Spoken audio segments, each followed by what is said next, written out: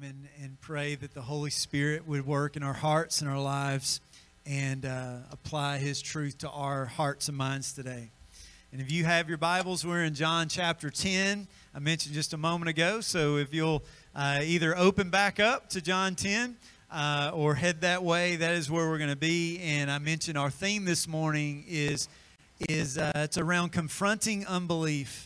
And so as a kid growing up, a child of the 80s for the most part, there was a show called Ripley's Believe It or Not that used to come on TV. And there was actually an earlier show like in the late 40s and the 50s about this guy who had all these artifacts and these pictures, and they're basically just putting these things in front of you that like there's no way, or like really it's like this whole questioning of belief. And as you're watching that, you know, maybe you kind of have that skeptical side, and it's like, really, like an albino giraffe, seriously? And even if I think it's Gatlinburg, they have a Ripley's Believe It or Not museum, and they have these different places, and it's just out there all these things to make you just kind of like amaze you and woo you, and like, wow, do you really believe this? And I share that just because in our text today, Jesus is going to equip us as the church. And I think that's important, that as we gather, we are gathering for the Spirit of God to equip us with the Word of God.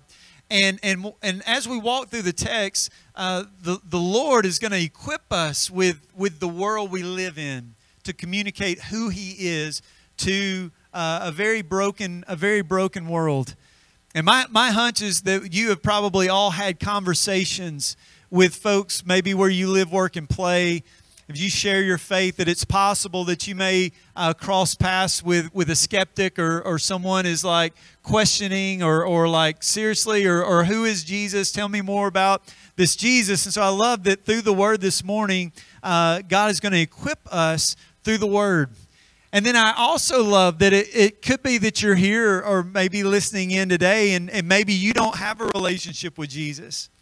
And you could be a seeker.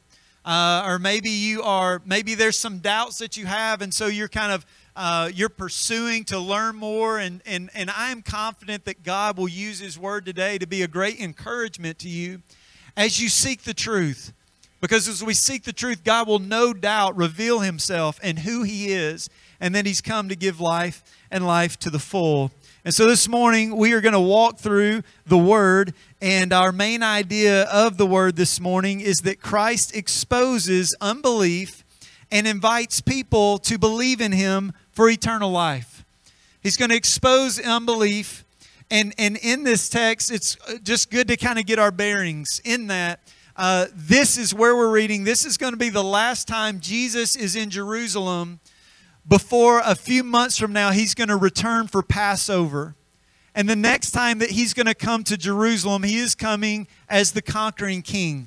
And so this is His last time there in Jerusalem. And as we were walking through John 10, and we made it up to verse 21, we left off at verse 21. We're picking up at verse 22 today. There's actually about a 2-month gap that takes place between verse 21 and verse 22. That verse 21 and leading up through that was Jesus was celebrating the Feast of Tabernacles in Jerusalem. And now as we pick up in verse 22, we'll see that He's at the Feast of Dedication. That was the fall. We're now in the winter of time.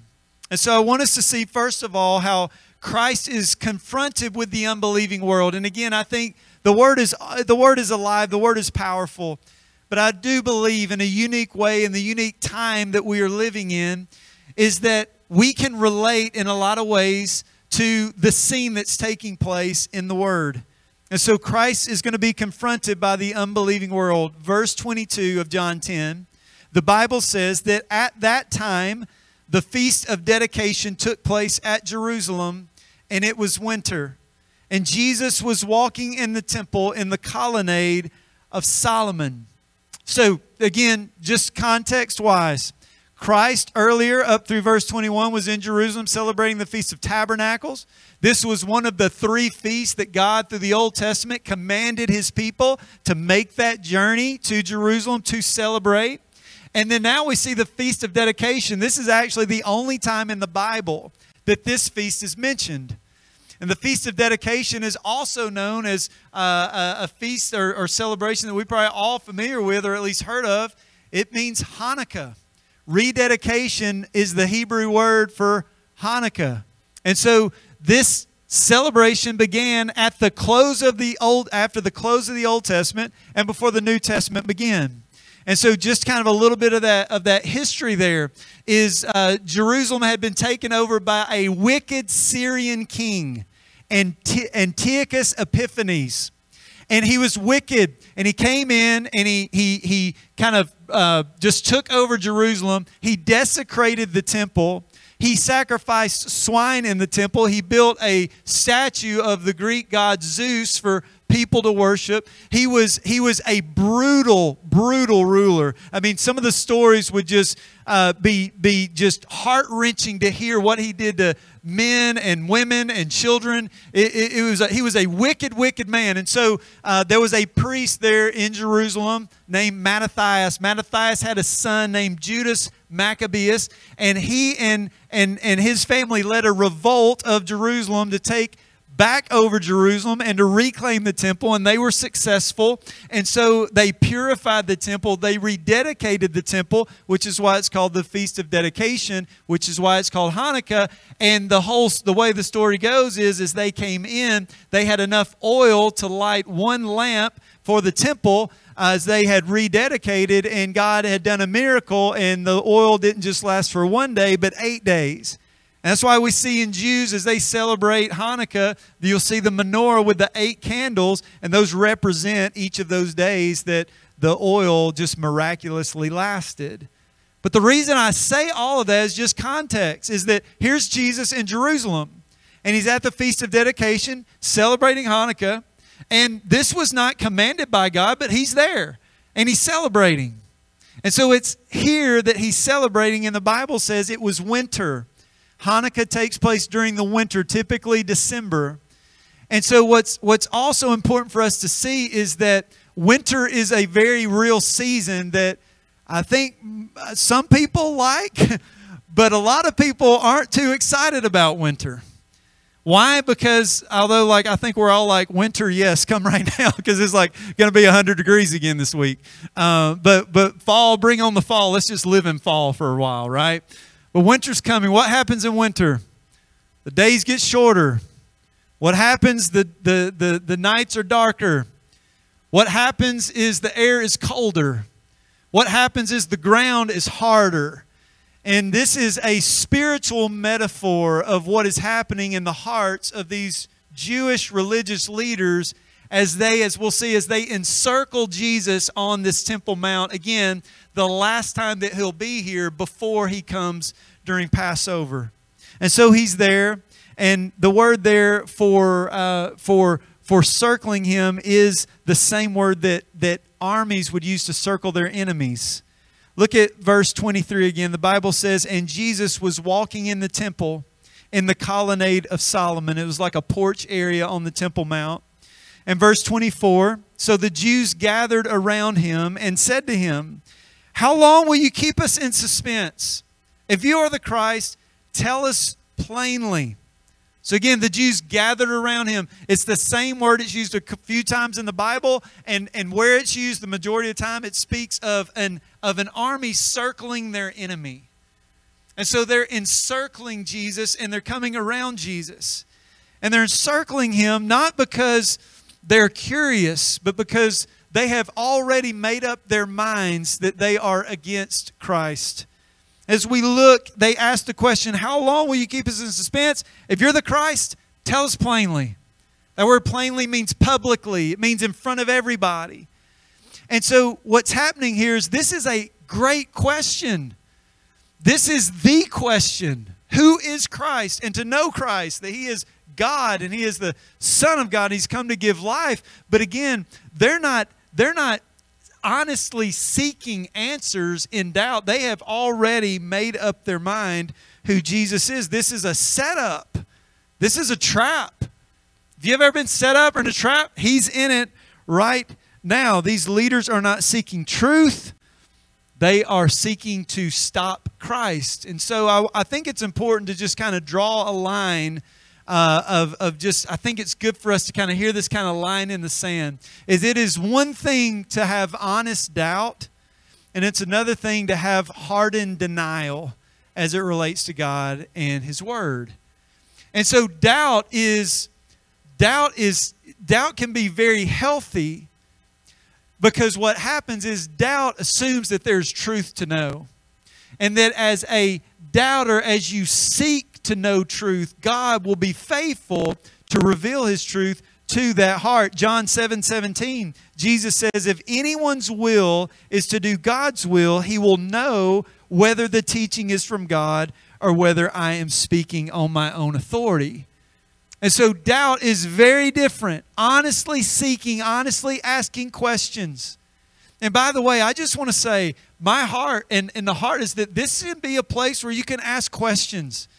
Matter of fact, at the end of service now, and y'all may have picked it up, but whether it's Pastor Charlie or Pastor Jake or Brother Bill as they're closing out, a lot of times they'll say, and some of our team will be down front in case once service is over, in case you want to come and you have a question or you want to talk. Because doubt, God can use doubt to reveal and to point others to Him. And so, here we see Christ is confronted by the unbelieving world, but now we'll see where Christ will confront the unbelieving world with His truth. Verse 25, and Jesus answered them, I told you. I told you. And you didn't believe. They're like, tell us plainly, tell us plainly. He says, I told you, and you did not believe. The works that I do in my Father's name bear witness about me. All along, the Word of Christ and the works of Christ have been on display for them. So much so that they can't mistake. Christ has plainly communicated who He is, that He is God, He's in the flesh, He and the Father are one, that He has come, that He is the Messiah. And we see it all through the Gospel of John. If we remember what the theme of John is, the theme of John is believe. He tells us in John chapter 20, verse 31, the whole reason that God used him to write this gospel account is so that they may know that Jesus is the Christ, the Son of God, and that by believing in Him, you will have life in His name. The word believe is mentioned like 100 times in the Gospel of John. And in these few verses that we're walking through, it's in there like 20 times. And so believe is this theme, and that the Lord is pointing us to. And in His Word, but as early as John chapter 1, John the Baptist says, behold the Lamb of God who takes away the sins of the world. He goes on to say this. He says, after me comes a man who ranks before me because he was before me. So John the Baptizer was born, the incarnation of Christ, God clothing Himself in flesh, dwelling among us. The birth in Bethlehem took place after John the Baptizer was born. And so He's saying the one who comes after me ranks before me because He was before me. In other words, Christ has always been. In John chapter 2, He did the miracle of turning water into wine and then made His way into Jerusalem, and He clears out the temple because His temple is not a place for money changing. It's to be a house of prayer. In John 3, even Nicodemus, the most renowned Jewish Pharisee leader, Nicodemus says this in John chapter 3, verse 2. He says, Rabbi, to Jesus, we know that you are a teacher come from God, for one cannot do these signs that you do unless God is with him. In John chapter 4, He heals a royal official's son without even walking in the direction of where that young boy was laying ill. And then after that, He says, come on, disciples, we got to go. And they go to, of all places, Samaria, and finds a woman at the well. And this is my paraphrase, but the woman at the well basically says, we know the Messiah will come. And when He comes, He's going to make all things right. And what Jesus says to her is, I who speak to you am He. He's the Messiah. In John 5, He healed a man who had been paralyzed for 38 years. Called God His Father, called Himself both the Son of God and the Son of Man. The Son of Man is a messianic title that Daniel gave us in the Old Testament. He's saying, I'm Him. I am the Messiah. In John 6, He fed 5,000 men. Add in the women and children. We're estimating somewhere in 20,000 with what? Fed 20,000 people with a few loaves of bread and a couple fish.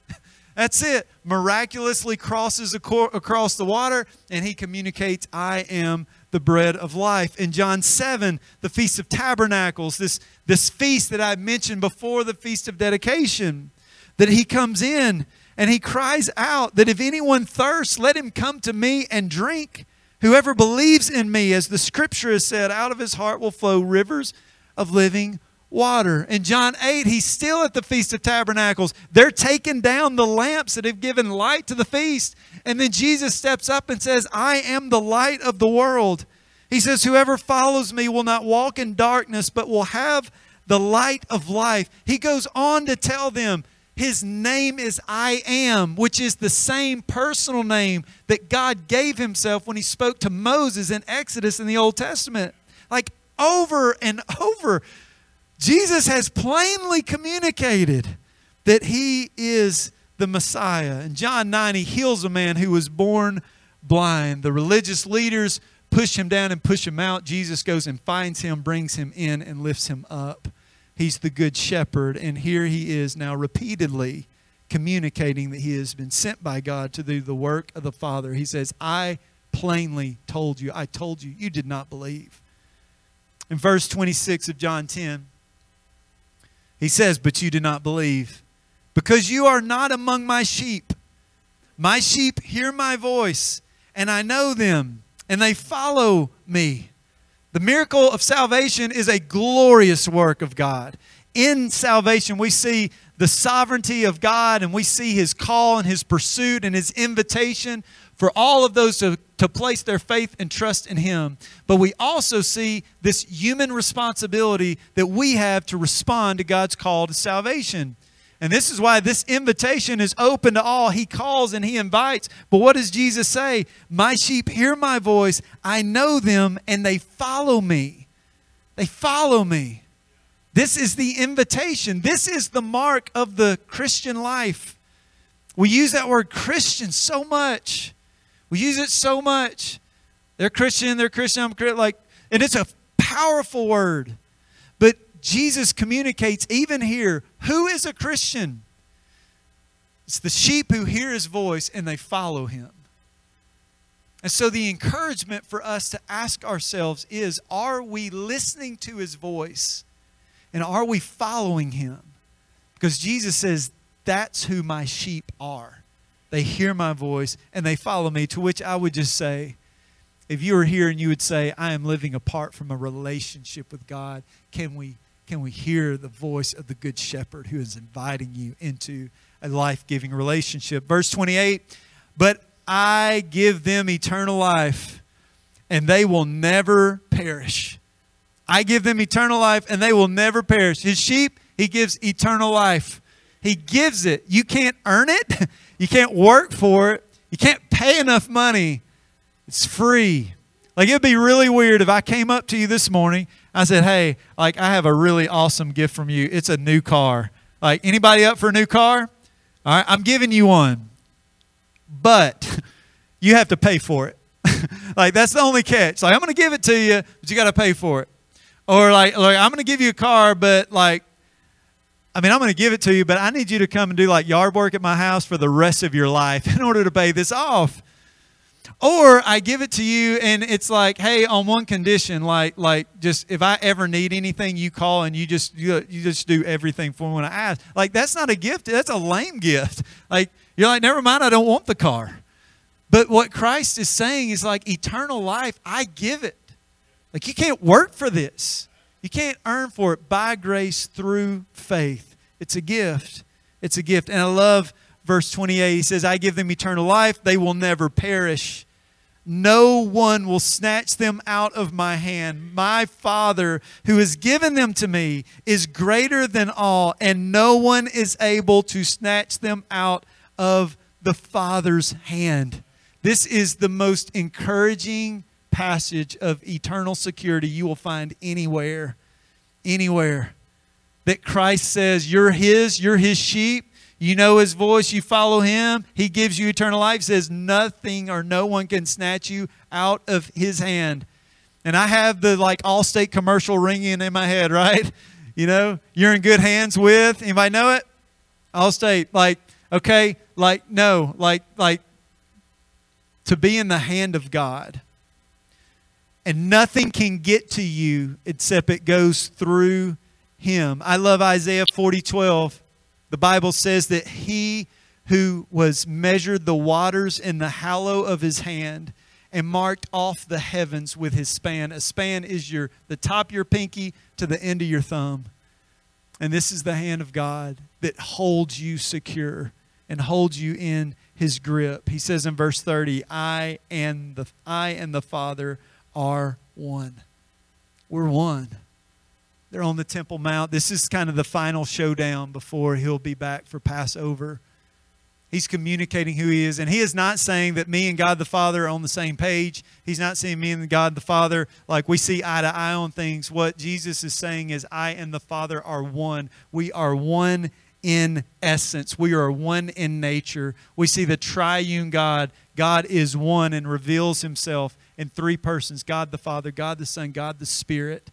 Jesus is clearly and plainly communicating He is God.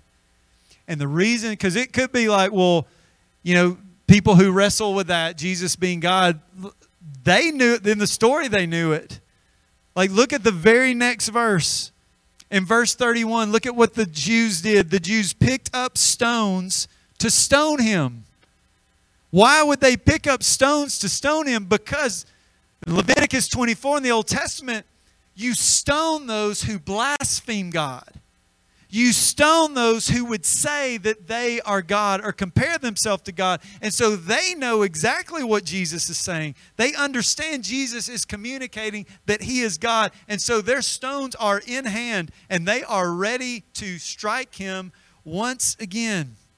But in verse 31, the Jews picked up the stones again to stone Him. And Jesus answered them, I have shown you many good works from the Father. For which of them are you going to stone me? And the Jews answered Him, it is not for your good work that we are going to stone you, but for blasphemy, because being a man, you make yourself God. But they just need to flip it around. Because they've got it wrong. That He was man making Himself God. He is God, and He has taken on flesh that we could never do on our own. We could never do it. In verse 34, Jesus answered them, is it not written in your law that I said you are gods? And He called them gods to whom the word of God came, and Scripture cannot be broken.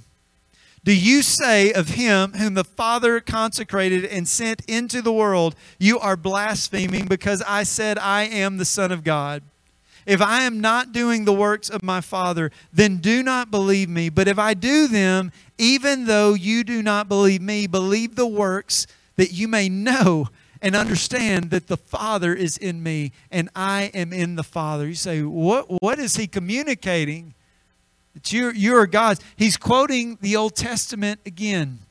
In Psalm 82, verse 6, the Bible says, I said you are God, Son of the Most High, all of you, nevertheless, like men, you shall die and fall like any other prince.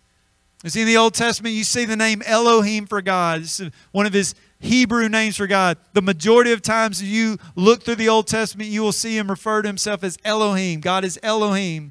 But there are just a handful of times, a couple times, where that word is used to describe rulers or judges who would sit in the seat of authority and represent God as it related to matters that they're ruling on.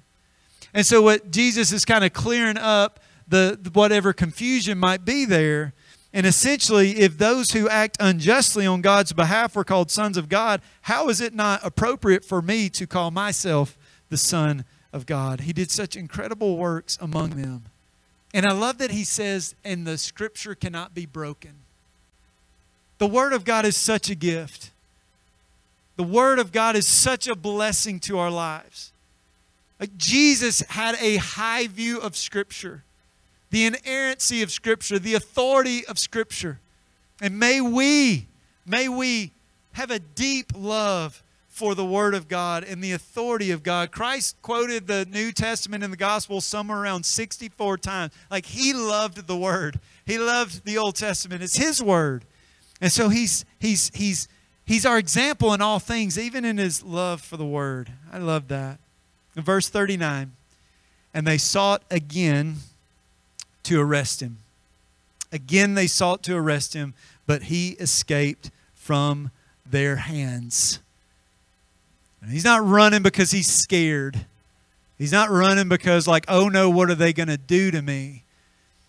He's pulling himself away because he is on a divine timetable. And no plan or scheme of man can change God's timetable. And so what has been set in eternity past is a perfect timing for God to come and to pay for the price for the sin of the world. And as his divine timetable, this isn't his time yet. The Bible told us as the good shepherd, he's the one who lays down his life for his sheep. He alone has the authority to lay down his life. He alone has the authority to raise it back up. This just isn't his timing in this moment. It's winter. He's going to go away, but he's going to come back in the springtime.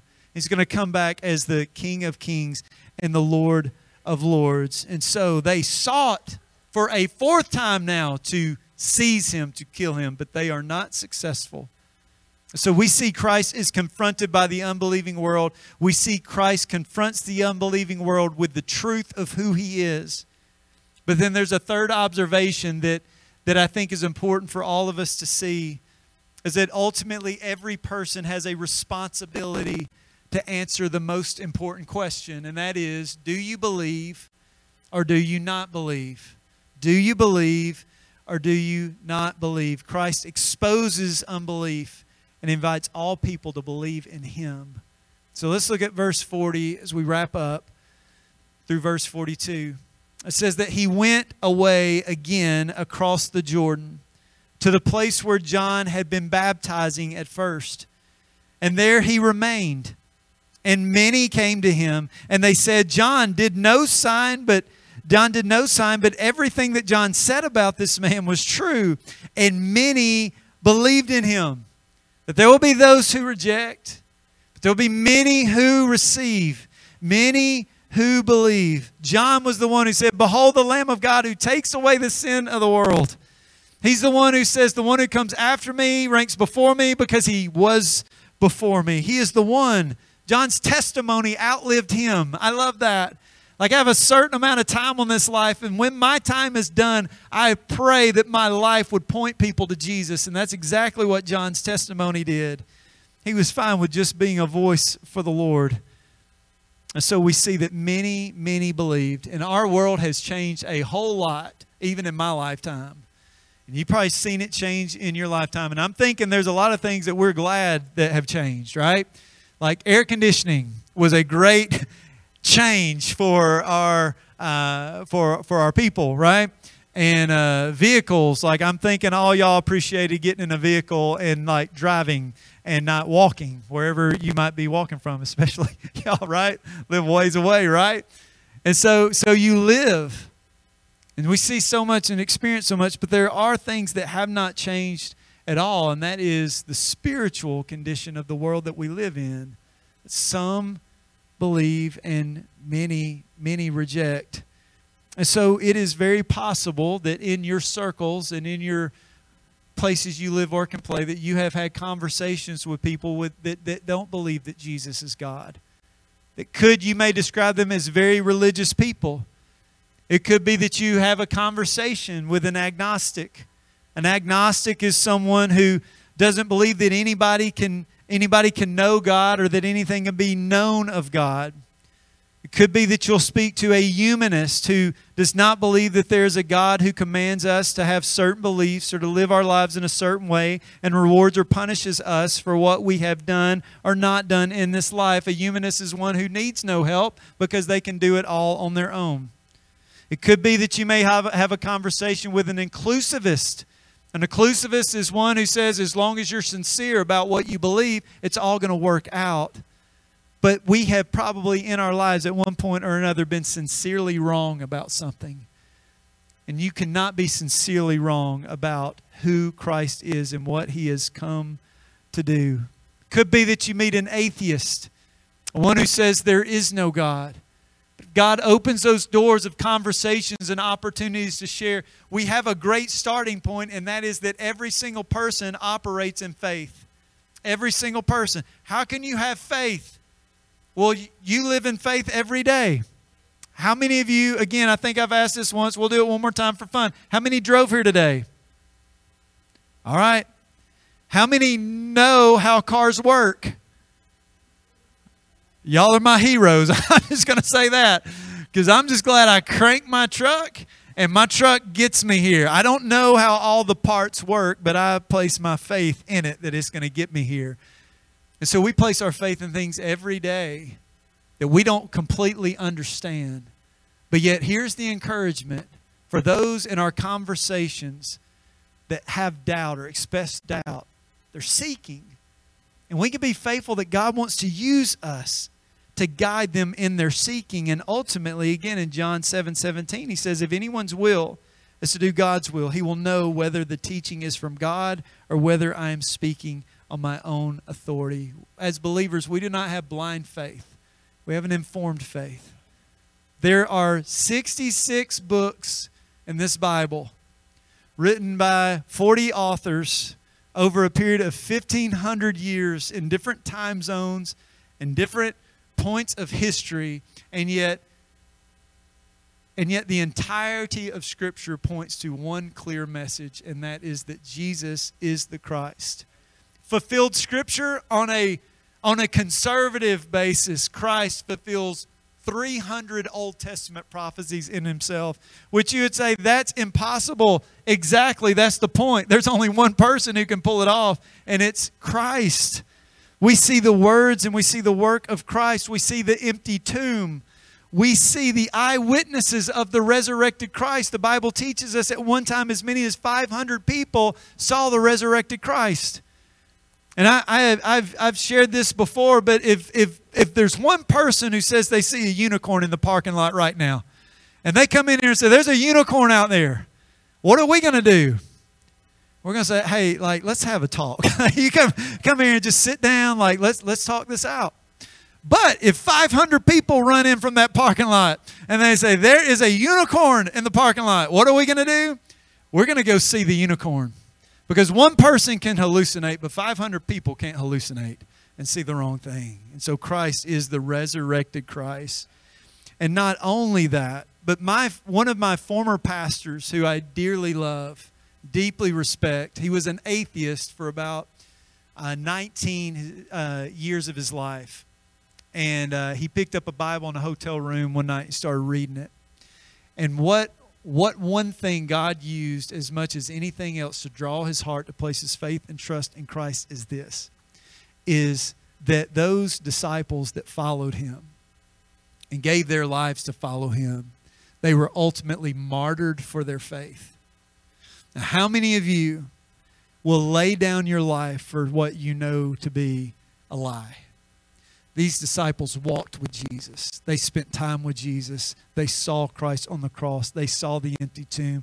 He was resurrected from the dead. And this is why I believe all disciples other than John were ultimately martyred for their faith. Why? Because they could not deny that Christ is the Messiah. They placed their faith and trust. And so as believers, be encouraged that God has lovingly equipped us with the truth of who he is to share his truth with a world that desperately needs him. And not only that, I would just say doubters are welcome. Your questions are welcome. That doubters are seeking truth. And when you ask questions and you genuinely seek the truth, God will use that in a mighty way ultimately to reveal himself and who he is.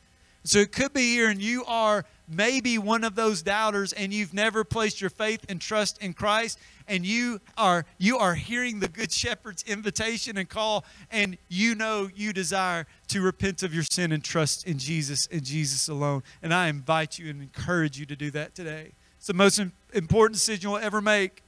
And I also encourage anyone who said, I'm a doubter and I've got my questions, I would just say we want to come alongside you and we want to walk alongside you as you seek truth and seek to know who Christ is. And then I know that God will make himself known to you in a very real and tangible way. And so the question that I invite us all to answer is, have you believed? And if you've truly believed, it changes everything about our lives. Let's pray together. Father, we love you. We thank you so much for the truth of your word. God, thank you for your gospel truth, this good news.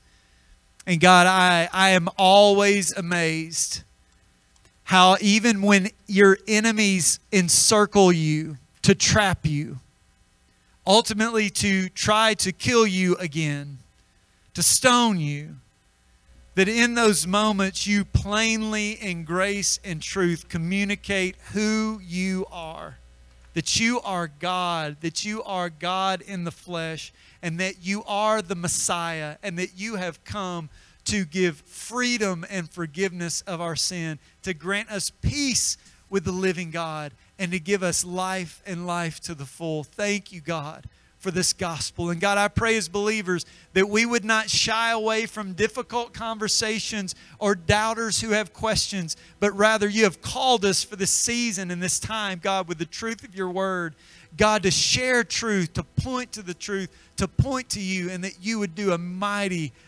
work, God. I pray that in our weakness, we realize just how strong you are, and that you have placed us in these places where we live, work, and play to be a light for you. God, we pray for divine appointments. We pray for divine conversations. We pray, God, that you will empower us to be a bold witness for you, even if we feel we are not the best at it. And God, I pray that there's anybody who is doubting, God, that you would make yourself known in an unmistakable way, and that today would be the day of salvation. God, we love you. We praise you. And it's in the name of Jesus that we pray. Amen. Amen. I want to invite you to stand with me as we sing to the Lord. Just invite you to respond how you feel led. We'll have pastors here. We'd love to pray for you. Altars are always open for prayer, whatever might be on your heart. But let's just spend this time, be sensitive to what God wants to do in our hearts and our lives this morning.